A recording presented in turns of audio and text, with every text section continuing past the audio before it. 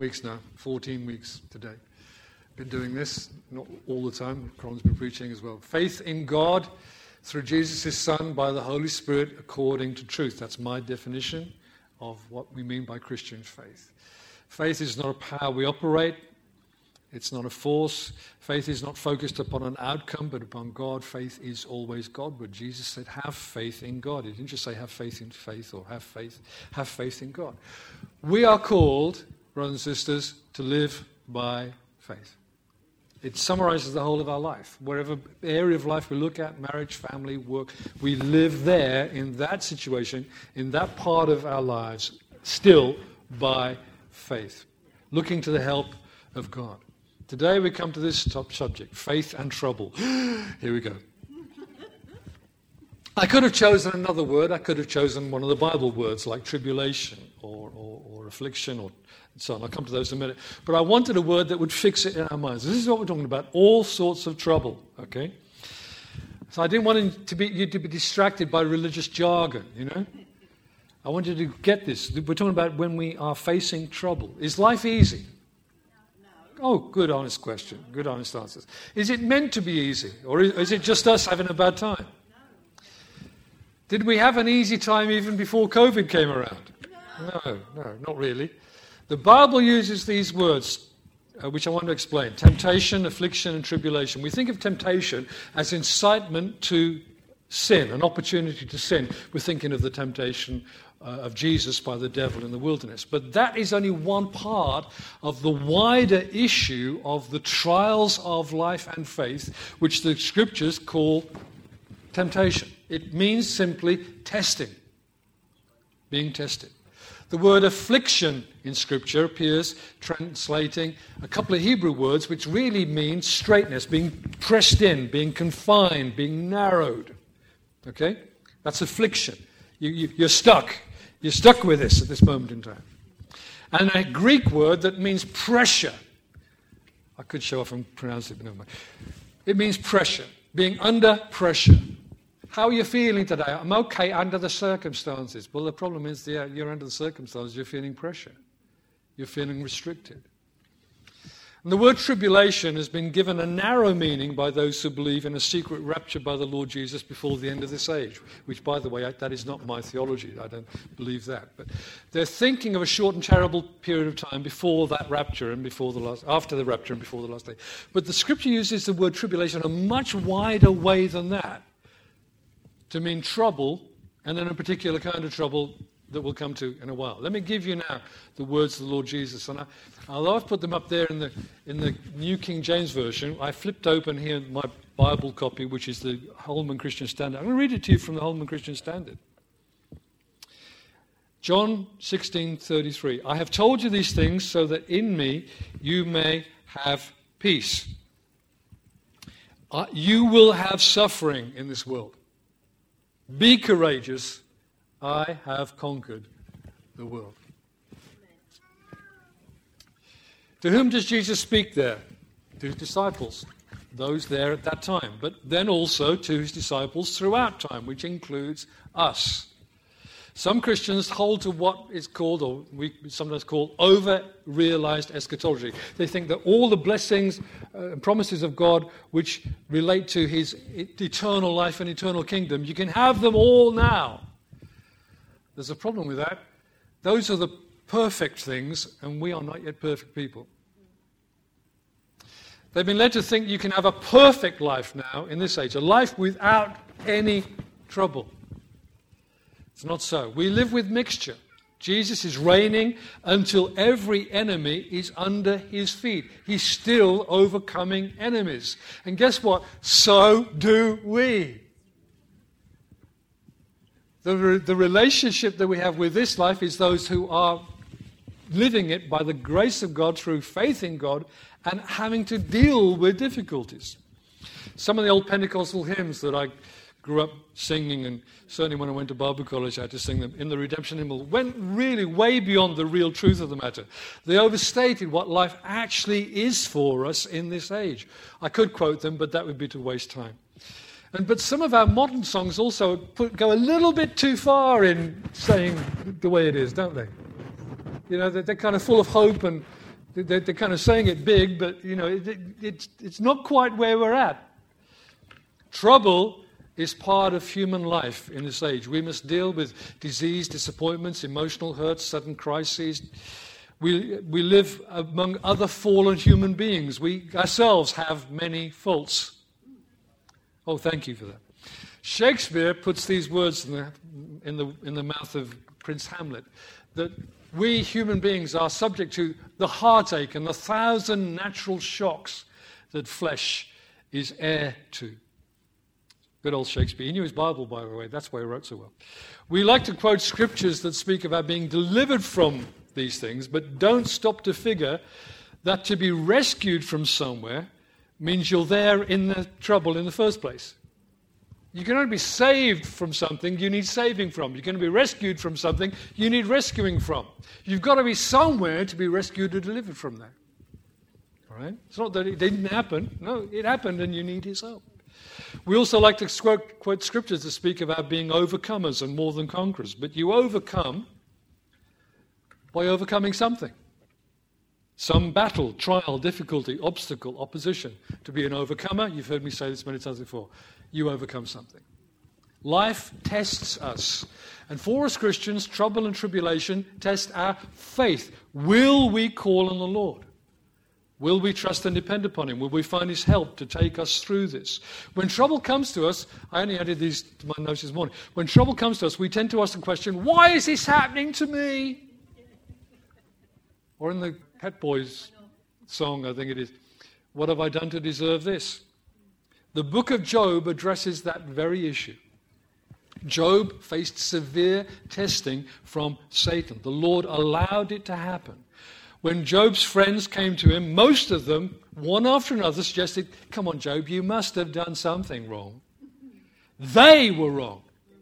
God was pleased with Job, and Satan had accused him to God to say, he only loves you because you're so nice to him. I'm paraphrasing, okay? Their philosophy was wrong, yet it is a philosophy that's continued on down through the centuries, and lots of Jewish people think like that particularly. Job had pleased God, but his faith was being tested, severely tested. Trouble tests our faith in the Lord. Trouble, affliction, tribulation, different words. Trust our faith in the Lord. For God's children, trial tests our faith. They are not a cosmic or heavenly payback system. Get it? They're a test of our faith. We didn't deserve it. It's not an issue. Then for us Christians, there's a particular kind of trouble, being oppressed and opposed because we are Christians, because we name the name of Christ, suffering for his name's sake. At the end of last Sunday morning, I read from the end of Romans 8. I haven't time to read all of it to you because we're running late. But let me take a bit of it here. Who will separate us from the love of Christ? Shall tribulation or distress or persecution or famine or nakedness or peril or sword? As it is written, for your sake we're killed all day long. We're accounted as sheep for the slaughter. Yet in all these things we are more than conquerors through him who loved us. I want to tell you this very plainly. The early disciples endured those things because they were Christians. Tribulation, distress, persecution, famine, nakedness, peril. In all those things, they were conquerors through him who loved them. The first disciples did not evade these things. They endured them, trusting Jesus. They were opposed firstly by the Jewish authorities in Jerusalem and Judea, and then later by the Roman authorities in many Roman cities during the reign of Nero. They endured these things for his name's sake.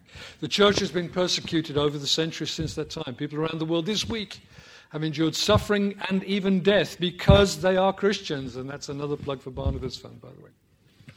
Jesus predicted troubles for us. These things I've spoken to you, that in me you may have peace. In the world you will have tribulation, suffering, affliction. But be of good cheer.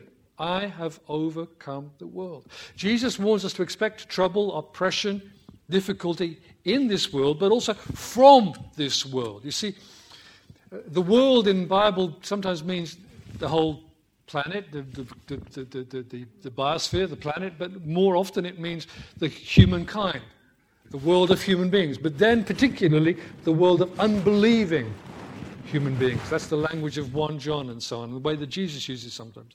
Remember that Israel lived in Egypt, and then later on we're in exile in Babylon. That history illustrates our current position. We have not yet arrived in our promised land. It lies ahead. But we continue to live in a world of fallen humanity. So we live with a world that opposes God, and it also opposes us. We are the children of God. We're described as shining like lights in a dark place. The world very often will resist and resent us. They don't figure it out. I'm not sure they sit down and get this in their heads, but the reason they resist and resent us is because they reject God. And because we are allied with him. We're his dear children. We are children of God, children of light, followers of Jesus. Trouble tests our faith and produces character. And I need to read this to you from Romans chapter 1. Therefore, having been justified, Romans chapter 5, having been justified by faith, we have peace with God through our Lord Jesus Christ, through whom also we have access by faith into this grace in which we stand. We rejoice in the hope of the glory of God. We want to go amen and finish there, don't we? But it goes on, verse 4. Not only that, we also glory in tribulations. Rejoice in sufferings, in other words. Knowing that tribulation, suffering, affliction produces perseverance. Endurance. And perseverance or endurance produces character. You become something you weren't before. And character produces hope. And hope does not disappoint because the love of God has been poured out in our hearts by the Holy Spirit who has been given to us. So James writes to the churches, my brothers, count it all joy when you fall into various trials, knowing that the testing of your faith produces patience. Now that patience there should be translated endurance, because patience is not just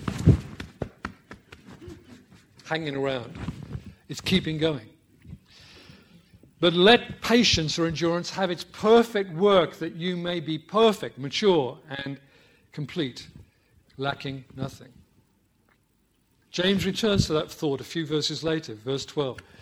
Blessed is the man who endures temptation. Remember that word? Testing. Not the blessed is the man who can't get over being troubled by his sinful thoughts. That's not the idea there. It's the testing that you're enduring. Blessed is the man who endures testing, for when he has been approved, here's a little phrase I'm going to put to you to it, when he has been attested. Testing is so that you are attested. You're approved. He will receive the crown of life which the Lord has promised to those who love him. Trials endured, faith tested and attested will be rewarded. In Peter, Peter uses the expression of a refining gold.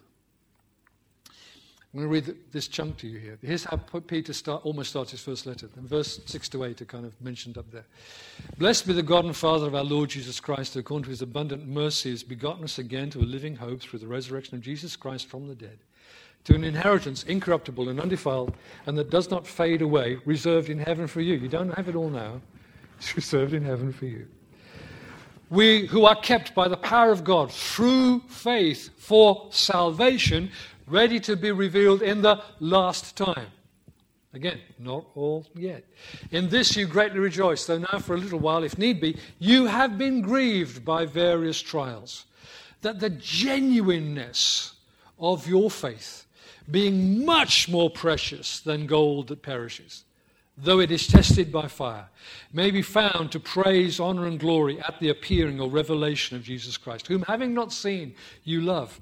Though now you do not see him, yet believing you rejoice with joy inexpressible and full of glory, receiving the end of your faith, the salvation of your souls. Faith tested is more precious than gold that's been through fire. And further down, he returns to again, Brothers, do not think it strange concerning the fiery trial which is about to try you, as though some strange thing happened to you. Rejoice to the extent that you partake of Christ's suffering. He's talking about they're going to go through a time of testing. Jesus wrote to 7 churches at the beginning of Revelation. And most of those were either going through trouble or were going to be faced with trouble because they were Christians. This mental image of a refiner stirring and purifying molten metal is taken from the Old Testament, from Malachi. All right, sorry, got ahead of myself there. The Lord is the refiner, and He's purifying us through our troubles and trials of faith. Now, when you purify some metals, they become harder. But when you refine gold, it becomes softer. The purest gold is easy to bend. In some trials, you need to just toughen up and learn to endure. Though, let's get rid of that nonsense about when the going gets tough, the tough get going, shall we? Yeah. When the going gets tough, we call on the Lord.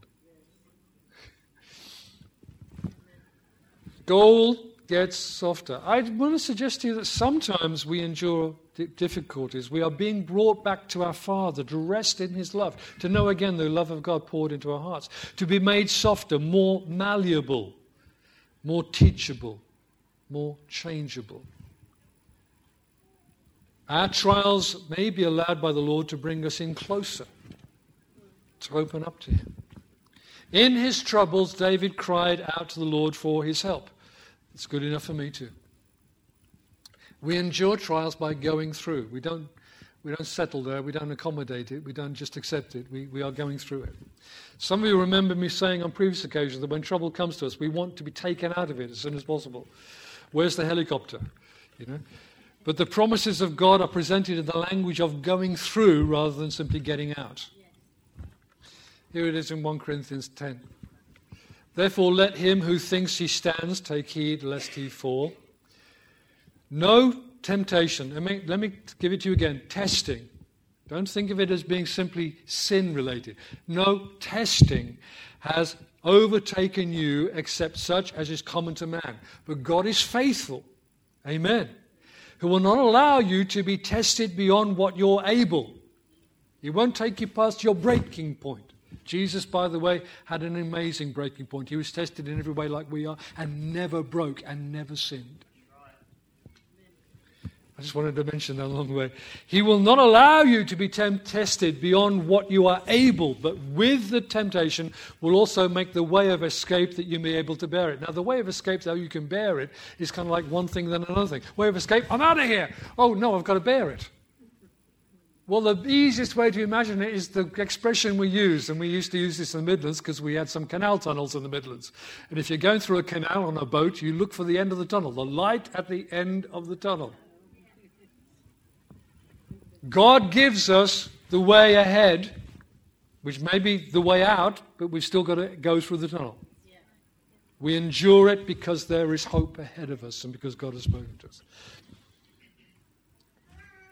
Let me mention again this passage in Isaiah. I know it's one of my favorite passages. Isaiah 43, verse 1 to verse 3. But now, thus says the Lord who created you, O Jacob. You can put your name in there if you like. And he who formed you, O Israel. Throw there again. Fear not, for I have redeemed you. I have called you by name. You are mine. When you pass through the waters, I will be with you. And through the rivers, they shall not overflow you. When you walk through the fire, remember Shadrach, Meshach, and Abednego? When you walk through the fire, you shall not be burned, nor shall the flame scorch you. For I am the Lord your God, the Holy One of Israel, your Savior. There's an image there of the waters as well. The children of Israel left Egypt, but the Egyptians pursued them. They came to the Red Sea and they were stuck, cul-de-sac, trapped. But the Lord opened up the sea for them. They walked between vertical walls of water, what might be called the valley of the shadow of death. And they didn't hang around in there, they kept walking. The Lord took them through. And again through all of the history of the Old Testament, all of the history of the church since then too, the Lord takes his people through as they trust his word and rely upon him and call upon his name. That is how we navigate this life with all its troubles. That's how our brothers and sisters in a number of countries are enduring persecution, living under the shadow of death, by calling upon his name and trusting in him. And when we have endured, we don't go around boasting about it. We encourage our brothers and sisters. 2 Corinthians. Blessed be the God and Father of our Lord Jesus Christ, the Father of mercies, the God of all comfort. Now, comfort is one of those old English words that needs retranslating. It means strength. It means strengthening. It's not, it's get up, stand up. Forget the rest of the song, don't go there. Who strengthens us in all our troubles, that we may be able to strengthen others who are in any trouble. God allows you to go through something so you've learned to be strong in enduring that. So when you see your brother or sister go through, hey, the Lord took me through that, don't worry. Yeah. Amen. Keep on. Yeah? You strengthen them with your testimony of how God helped you. Yes. It's not, I got through it. It's the Lord was my helper. Yes. So you encourage your brother or your sister by telling them that we may strengthen us with the strength with which we ourselves are strengthened by God. The problem with the New King James Version, it hangs on to the King James sometimes, and they're older words, really. Do you remember Jesus talking to Simon Peter? This is why I remember Job. Simon has said, to Jesus, oh, if everyone denies you, I won't deny you. Not me, not me, not me. He says, Peter, before the cock crows in the morning, you'll have denied me 3 times. And then he adds this in Luke. Simon, Simon, Satan has asked for you that he may sift you as wheat. Who else did Satan ask for? Job. It's connected to Job. But I have prayed for you that your faith should not fail. And when you have returned to me, strengthen your brothers. He fell.